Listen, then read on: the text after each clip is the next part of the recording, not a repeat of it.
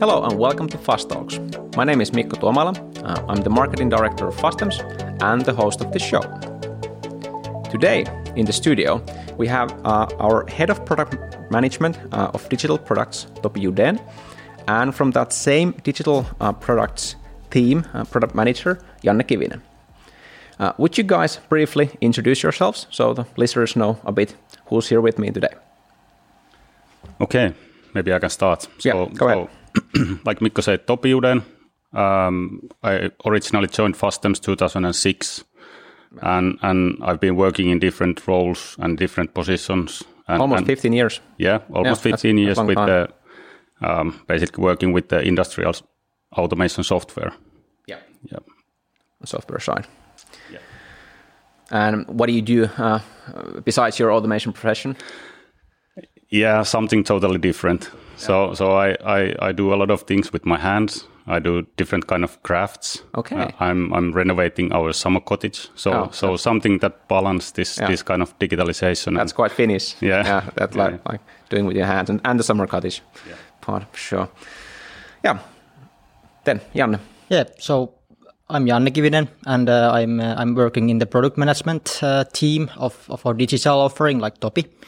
And I joined the company 2013, and I started working in the technical support first. Then I joined the training team. So I have been traveling all over the world, seeing our customers and our systems, and having many production managers probably. Yeah, hinting towards today's topic. We'll come back to that later. Yeah.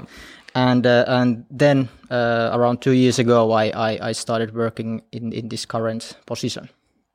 Okay. What do you do, Janne, besides your automation profession? Mainly different kind of outdoor activities like running in the woods, and then some mountain biking sometimes. Yeah, I like those as well. All right, so let's jump into today's topic, which is the daily life or hell of a production manager. Let's figure where the title comes from by jumping right into it and asking the question of what does a typical production manager's day look like? Busy, actually. Busy. So maybe it's not a surprise, but it usually it's full of hurry. And usually the cause for this is the pressure which is coming from the customers. So customers are asking parts with certain quantities, certain quality, certain delivery dates, and then on the other hand we have those restrictions on the factory floor, like capacity and those kind of things, and then the production manager's job is to try to balance between these two. Make all that happen. Yeah, exactly. Yep. And usually this pressure coming from two directions is not the only thing, because that's actually not the problem making problems. It's the surprises that happen suddenly. So sudden machine breakdowns, sick leaves, those kind of things, and then we. Suddenly we don't have the capacity we planned to have yesterday. The world changes. Yeah. The shop floor. Yeah, exactly. Missing resources could be. Yeah, exactly. How about on the monitoring and transparency side? What's like the visibility of the production? Yeah, this is exactly like Janne said, that it's full of surprises, and of course you get what you measure, kind of old slogan, but still valid. So it means that you need to monitor the things what you are doing on the shop floor. Sure. You need to know what's the status at all times. So basically, like Janne said, you might have some limited resources. You need to know that what's the capacity, what's the utilization of those things, and you need to know what's happening. That's basically the kind of the underlined. Yeah, are these problems usually that occur? They're unexpected, they're surprises, but how is the typical visibility to the production? How much can typically production managers see beforehand of how do their resource play out and the order needs and everything? Is it typically long or short? Yeah, I think the overall the visibility is kind of limited. Yeah. So the actual, for example, the actual utilization of the resources is not known by the production managers. Okay. So basically, it might be that they have the feeling that they are fully utilizing the capacity what they have and all the machines and spindles what they have on the shop floor. Yeah. But basically, the machines are just standing still. They are doing setup changes. They are doing different kind of tasks between the patches and so on. Okay, so it sounds like the visibility to the future is not that long, and even the current situation, what's happening right now, isn't always so clear. Yeah. You had an experience of this in one Italian aerospace manufacturer. Yeah, that's one specific case where I saw it with my own eyes that they were telling us that they need the fourth machine because the three ones are already full. And when we took the factory tour, we saw that 3 of those machines were kind of staying still. They were idling? They are idling, yeah. No chip cutting? Yeah, no. So they just did the setup changes and stuff like that, doing the kind of the on-process measurements during the machining and stuff like that. So that's all those things that cuts down the utilization of the machine. And still they felt that they are full. Yes. Kind of small example how this monitoring and analyzing the monitored data helps the customer to understand the situation actually. Any similar experience on your side, Janne? Yeah, and this question of how to monitor and how to measure it's actually very interesting because Topi mentioned the utilization. That's already quite a simple figure telling that how many hours, how many productive hours we have done with this machine. Yeah. But then the utilization, after all, doesn't tell the whole story. Yes. Because then it doesn't matter, or it doesn't make us any money if the machine is all the time running, but it's not making any parts, or it's making wrong parts. Or at the wrong time. Or at the wrong time, yes. So then we should also monitor other figures like lead time of the orders to make sure that our orders are flowing through our production quickly. Yeah. And that we are able to deliver the goods or parts the right time. Yeah. And then the last factor is quality. So then after all, our machines are running, they are making the right parts, but then they need to also do the right quality. So that's those 3 things are rather important when we are thinking about or discussing about the monitoring of the production.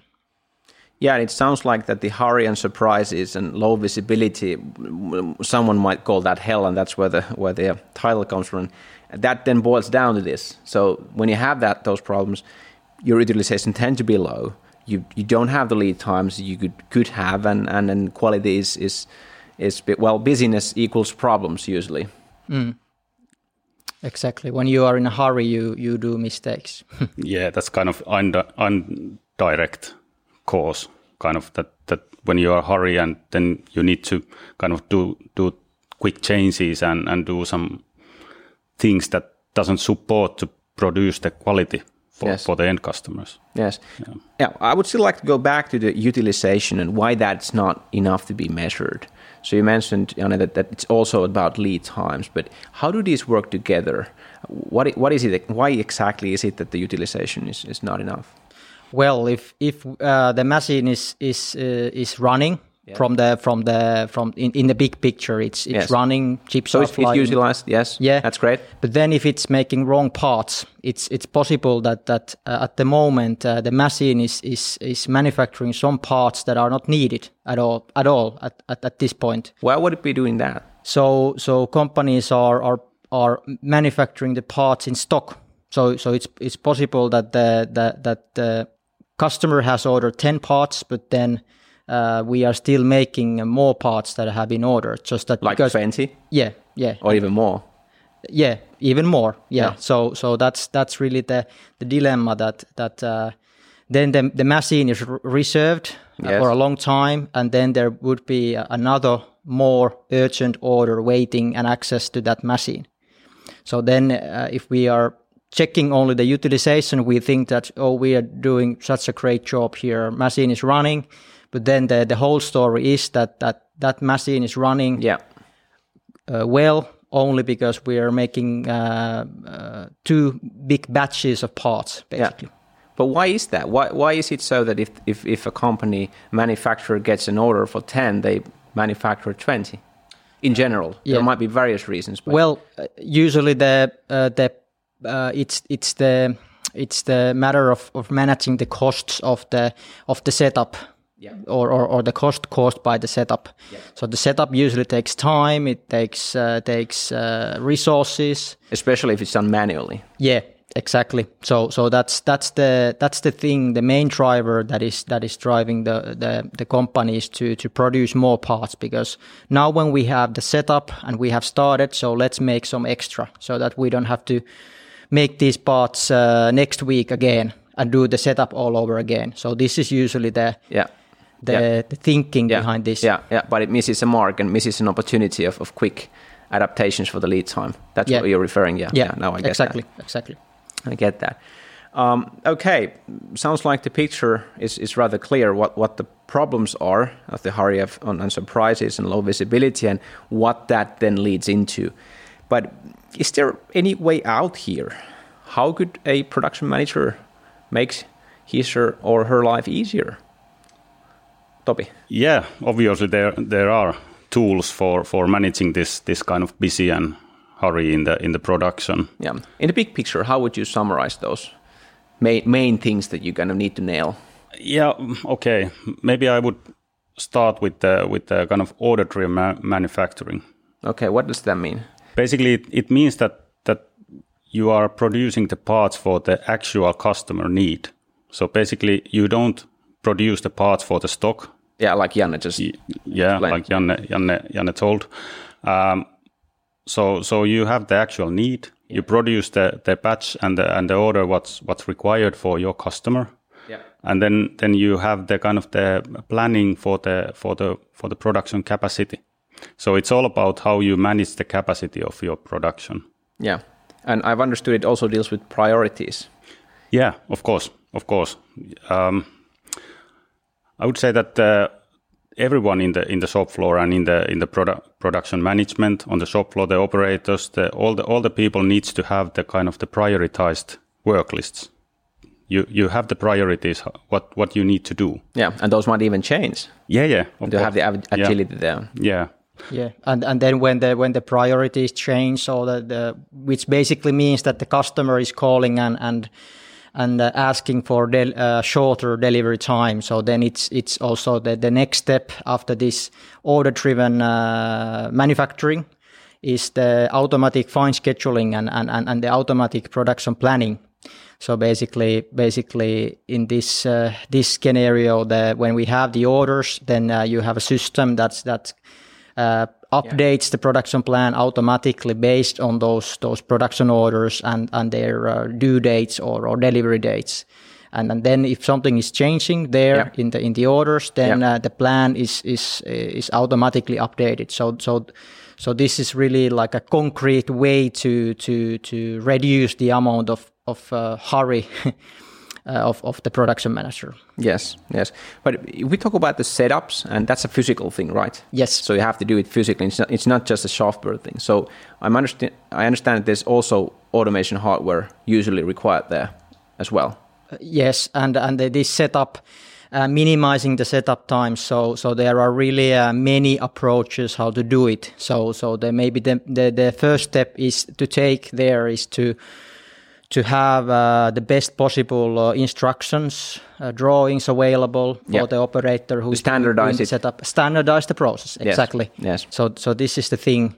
So and then to make sure that all the required equipment, tools, etc., are available when the setup work should start. So these are of course then really the cornerstones of the lean thinking that have all the tools available and so on. Yeah. So this is the first step, and then there are of course with the help of flexible automation, then there are ways to implement automation and which will take care of the setup. So then you can eliminate the setup times from the process almost completely. Yeah, because I've understood that they're not done right before the part goes to the machine, but they're done beforehand so that the machine is always running and you have a small buffer. Yeah. That keeps utilization high at all times. Yeah, and basically in the flexible automation you have like a library of setups ready to be used, and then when the setup is needed, it can be taken into use right away without any manual work. So that's really the cornerstone of the flexible automation. Yes, but I've understood that it also works so that you don't need to have the automation hardware. Like with our workshop operation product, you only have the software. Yeah, so then this is really the step I mentioned in the first stage, was that have the correct documents and all the information available for the operator who is starting the setup work. And first of all, the software should be able to tell for the operator that when the setup should be changed. Yes. Because sometimes even that is not that obvious. The operator doesn't know that actually the first thing I have to do today is to change the setup. Yeah. So then it's the matter of making sure that the people working on the factory floor also have the latest information what to do.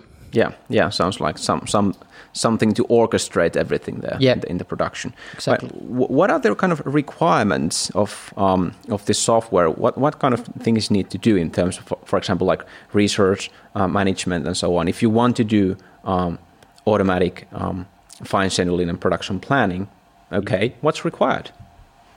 Yeah, of course, you need to have the kind of the model in place, how you produce the parts. So, and by model, I mean you have the software where you have the manufacturing process of the part.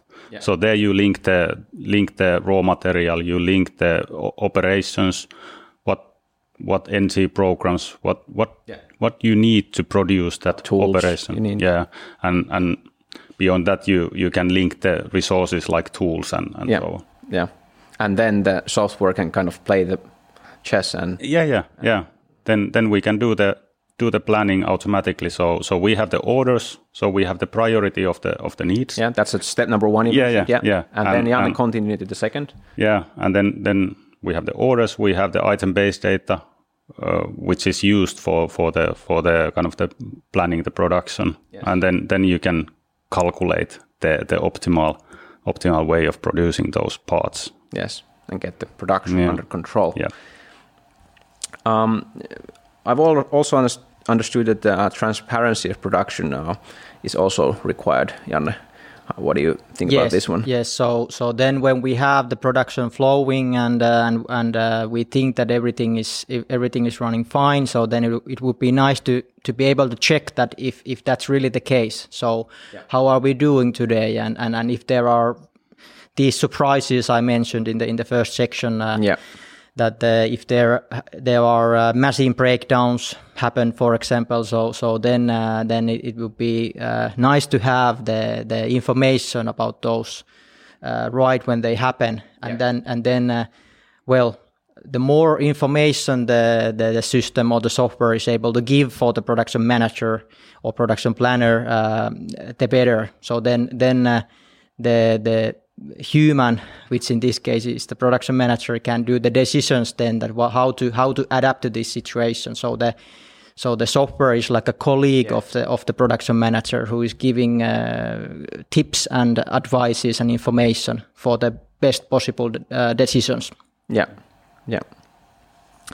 Well, if we kind of wrap this thing together, these features of order-driven manufacturing help with production planning and management software that gives kind of full transparency of production and this whole entity. And we ask the question of how does this then help with the hurry and surprises? It's quite a complex thing. So would you guys just elaborate through that? Okay, this is what it looks like, but this is how it could be like, and how does the change come about? Yeah. How is the hurry eliminated and the surprises and monitoring problems exactly? Yeah, exactly. It helps you to plan the production. So it gives you kind of the visibility. What's the actual status in the production? for example, you can see that customer is ordering a new batch or the new order for their needs. So you can see that when do you have the capacity for producing those parts? So what's when you are capable of delivering those? Yes. So you don't make too bold promises. Yes, exactly. Yeah. So it's a tool to help the production manager. That's kind of the first step. Yeah. And it sounds like it gets things in order so that when the things that are all of the resources can be like, if they're not managed, it could be hell of managing all of that. Yeah, and running to standstill type of scenario. Like we listed that one kind of issue is those surprises, and this kind of digitalized production planning it reduces the surprises. For example, it gives you the exact needs for the resources, so you know that which tools and which raw materials you need today or for the next night shift or the next shift anyway. So you know what you need. Yeah. What happens if you apply this kind of software and then machine breaks down? What happens? A single machine breaks down. Well, in the best case, the system can adapt to the situation automatically. So the system notices that, okay, this machine is down, so now I'm going to route the work to the alternative machine or other device. So this is the highest level of flexibility from the system. And the production manager at this stage, what does he need to do? Or is this automatic? Basically, like I said, in the best case, it's totally automatic. But then if anyway there's some human intervention needed to do the replanning of the production, so then it's about it's still the software gives all the available information that actually on that machine we have capacity. So let's move this job from the machine that had the breakdown to this machine. So these kind of things then follow after the machine breakdown with this kind of intelligent planning software. Yeah, sounds like life much easier than it can be in the worst case scenario. All right, I think it's time to wrap up this episode. I've learned a lot around how does typical production manager's day look like and how to fight those problems. If you want to learn more about Fastham's resources, please check our YouTube channel, our other podcasts, our blog at fasthams.com/blog.